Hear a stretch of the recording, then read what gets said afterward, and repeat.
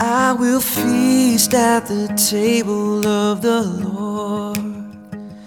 I will feast at the table of the Lord. I won't hunger anymore. Welcome to The Table. You are listening to the Kingstown Communion podcast with lead pastor Michelle Matthews. The Kingstown Communion is a new United Methodist church existing to gather people into communion with Jesus Christ through courageous conversation, creative community, and collaborating for the common good. For more information about upcoming events and opportunities to serve, visit our Facebook page, facebook.com/Kingstown Communion. We're glad that you're listening along with us. If you live close by, we hope you'll join us for worship in person. And if you ever feel so inclined to help us by giving financially, you can do so on our website, kingstowncommunion.net. At the table of the Lord, there is peace at the table of the Lord. I'll sing the night into the morning. I'll sing the fear into your praise. I'll sing my soul into your presence. Whenever I say your name, Jesus, let the devil know not today. Well, there's this classic dream that almost all of us have at some point or another. Pastors and church planters, we definitely have this dream where we've made all the preparations for like launch Sunday at Island Creek Elementary School or for Christmas at the barn at Knowles Produce, but no one got the word out and no one shows up. Actors have this dream where they've just been thrust on stage, but they have no idea what their lines are. Students have this dream where they walk into the classroom to take an important exam and suddenly they realize that they haven't been to a single class that year. Teachers have this dream where they're stuck in a classroom teaching geography or some subject like that, but they know nothing at all about geography. Honestly, this kind of dream haunted me more when I was a teacher than since I've become a pastor. Teaching is this whole other level of hard. Even those who claim teachers have it easy with their apparently long holiday breaks and short work days are secretly in awe of those who day after day go into the classroom and confront head-on our general confusion and disagreement over what the goal of teaching and learning even is. Today's scripture in the Gospel of John, did you hear it as it was read this morning? It's this prayer penned from the desk of our greatest teacher, Jesus. It's this prayer offered up from the heart of our teacher, Jesus, to the Father at this crucial transition point at the end of his ministry among us. A transition point much like today. Jesus, the one who has excited us, who has guided us, who has taught us and coached us, now stands before God with this prayer. Father, I have taught them everything about you, everything about your kingdom. They know I am from you, and they believe that you sent me just as I am sending them. But Father, even with this knowledge that they hold fast to, I pray that you would guard them from the evil one, that not one of them would forget or forsake this teaching. Protect them, God, from the evil one and ground them in the truth of the gospel. Throughout this season of Lent, I know that you all, Aldersgate, have been centering your teaching and your hearts around the discipline of prayer. At Kingstown, we, this Lent, are wrestling with and reflecting on Jesus' gospel encounters with and references to to Satan, Satan, the evil one. And well, in this passage today, both worlds collide. Jesus, who after confronting Satan in the wilderness emerges to become our greatest teacher, prays today that we, his students, his disciples, his followers may be protected from the evil one,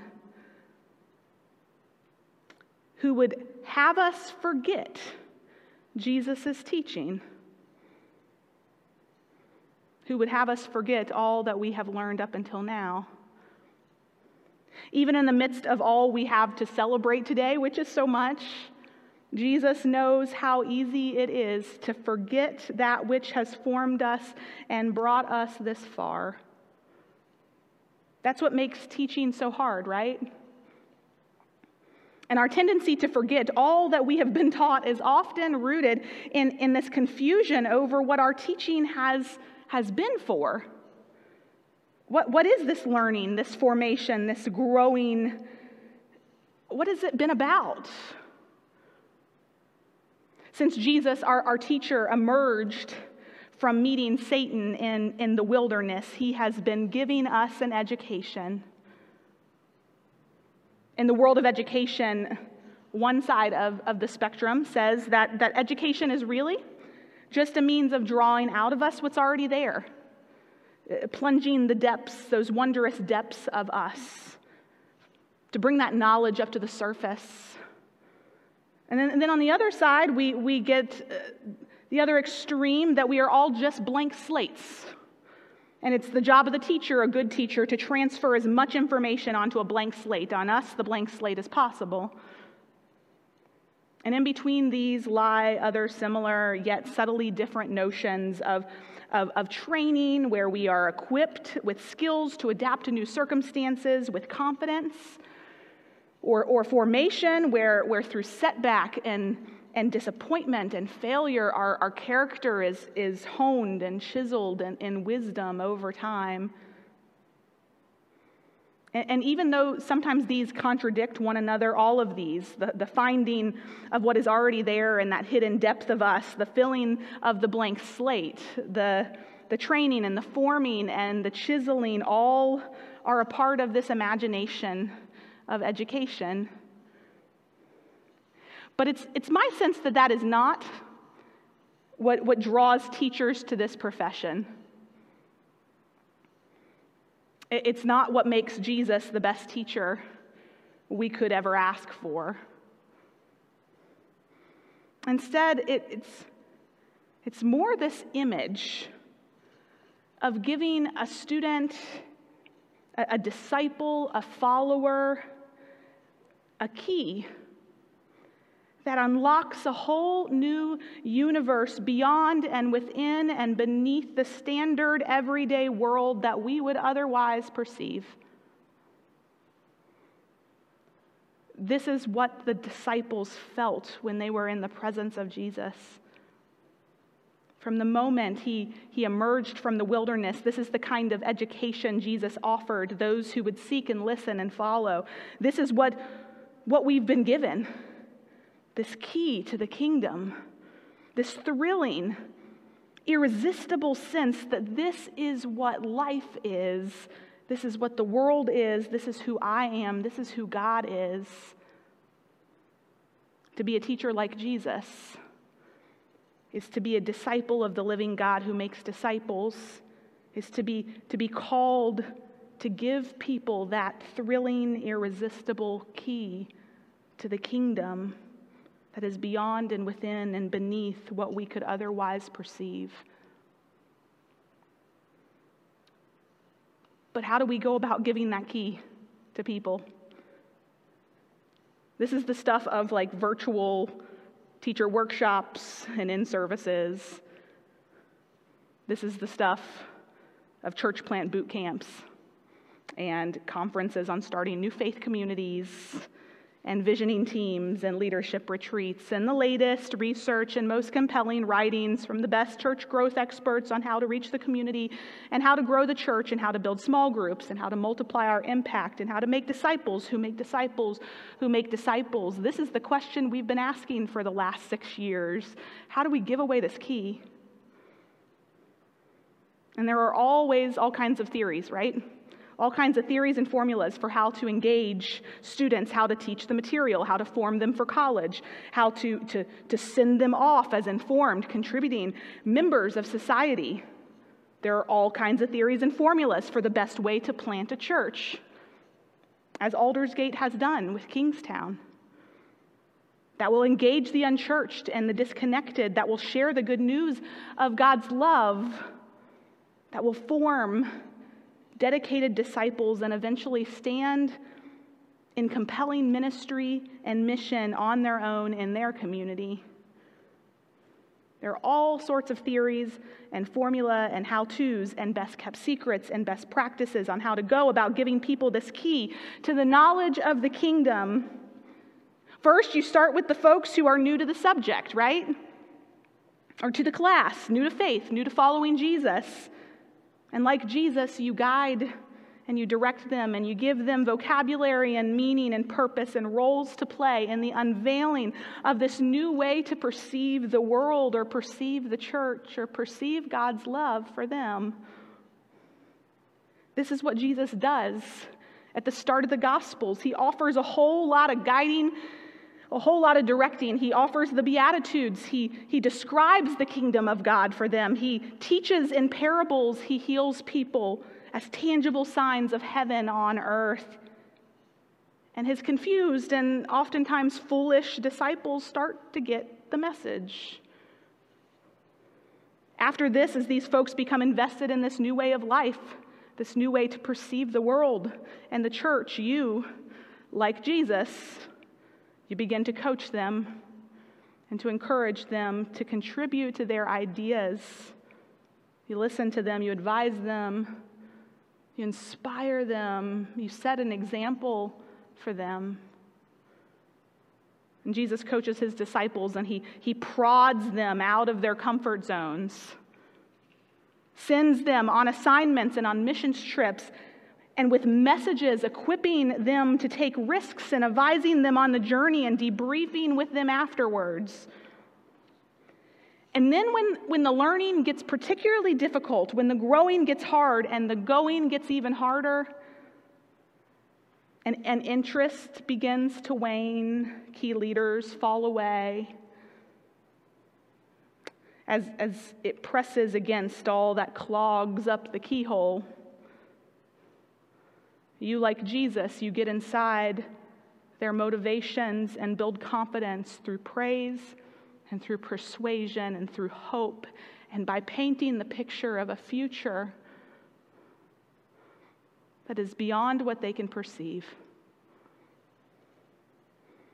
And finally, when their competence for the mission seems to match their eagerness to learn and share their knowledge of their faith, of the good news, you, like Jesus, in mentoring and decision-making and encouraging, send them to leave and fly the nest. This is why Jesus' prayer in John 17 is perfect for today. Jesus' prayer is a sending prayer.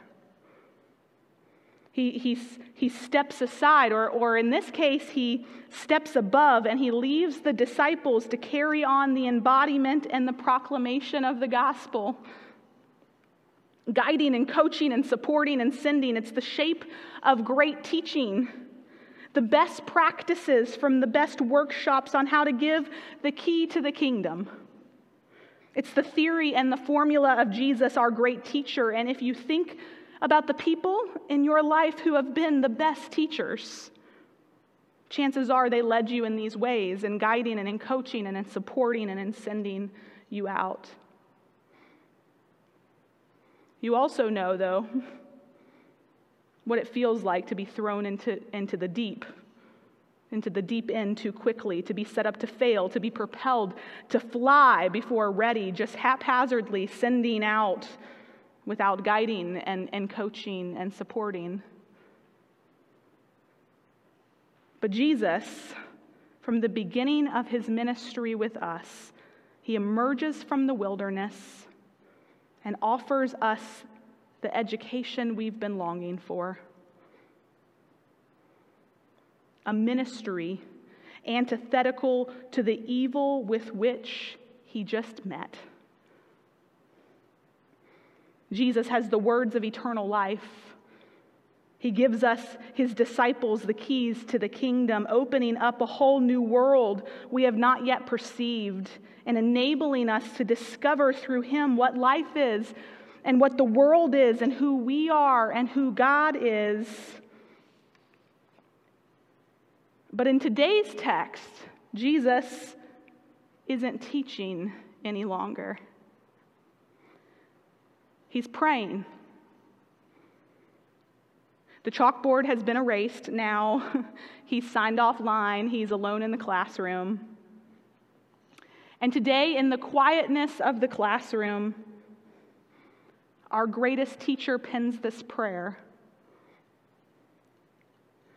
Father, I have taught them everything about you and your kingdom. They know I am from you, and they believe that you sent me just as I am sending them. But I am no longer with them. They are now to do the things that I have done. And as they go, protect them, God. Protect them, Father, from the evil one. This prayer is not a hallmark prayer of the season of Lent. It's not this penitential prayer before Jesus takes up his cross. It doesn't anticipate the new life that is to come after the cross, as the resurrection has already been realized among them. No, today the teacher is absent from them, leaving them to do the work of God that is theirs now to do. And for Jesus' disciples, this really is the most remarkable day. Today is the most remarkable day, Aldersgate. Today is the most remarkable day, Kingstown. For Jesus' disciples, this really is the most remarkable day, and it's also the scariest day. The disciples feel the panic of turning the next page in the story only to find a blank page that seems to read, "You're on your own now." And they look to their left and they look to their right, and they're wondering how in the world they're going to manage to know and find the key to the kingdom on their own. There is so much to celebrate. Jesus, not daunted by the depth of their sin or the prison of death, has raised them up to new life at Easter, sending them out to be the church as he always spoke them to be. But in their hearts and in their guts, they're beside themselves. The teacher is gone. And they feel like the actor on stage who never learned their lines, or the student at the exam who never went to any lessons, or the teacher in front of the class who never learned the subject. But deeper than that, even if they could remember what to do, it's not the same as having Jesus here. Jesus didn't come to bring a message. Jesus was the message. God with us. Jesus didn't come to give a key. Jesus was the key to the kingdom, to new life, to the answer to what life is and who we are and who God is. The disciples weren't inspired by an idea. They were transformed by a person. And now he's gone. And they miss him with this ache so deep, it's paralyzing. A yearning so profound, it's transfixing. A longing so overwhelming, it obliterates all rational thought. And suddenly Jesus' prayer, it makes total sense. It's this prayer that moves beyond the greatest of teaching. It's something so much more than we can be given in church planting boot camps and best practice manuals. It's a stage beyond the guiding and the coaching and the supporting and the sending. It's a dimension that no other form of learning or formation can come anywhere near. Jesus prays that God would protect us from the evil one. And what would the evil one have us forget? That when Jesus sends us, the Spirit always goes with.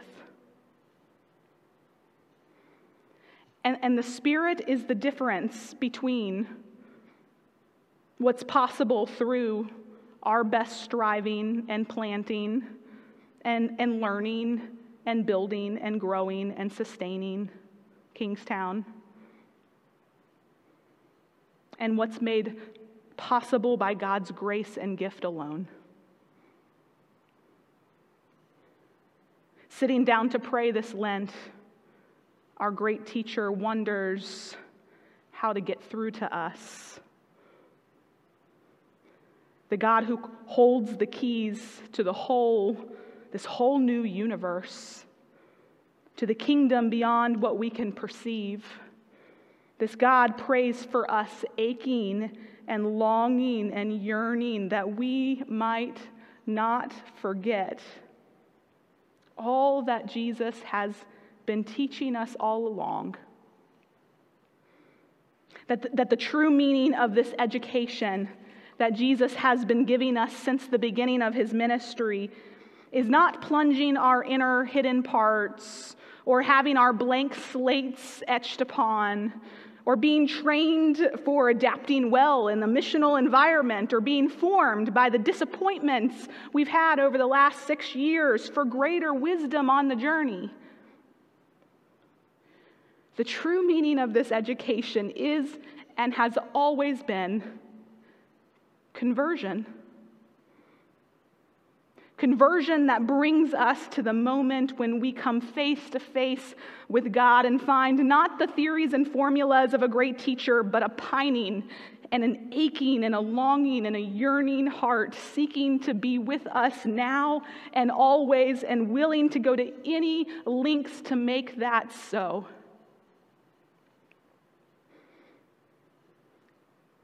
And the names of those greatest links are Jesus and the Holy Spirit.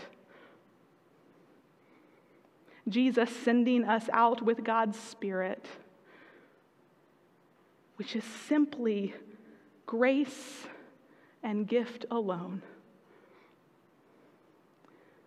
I offer this to you in the name of God the Father, in the name of Christ his Son, in the name of the Holy Spirit.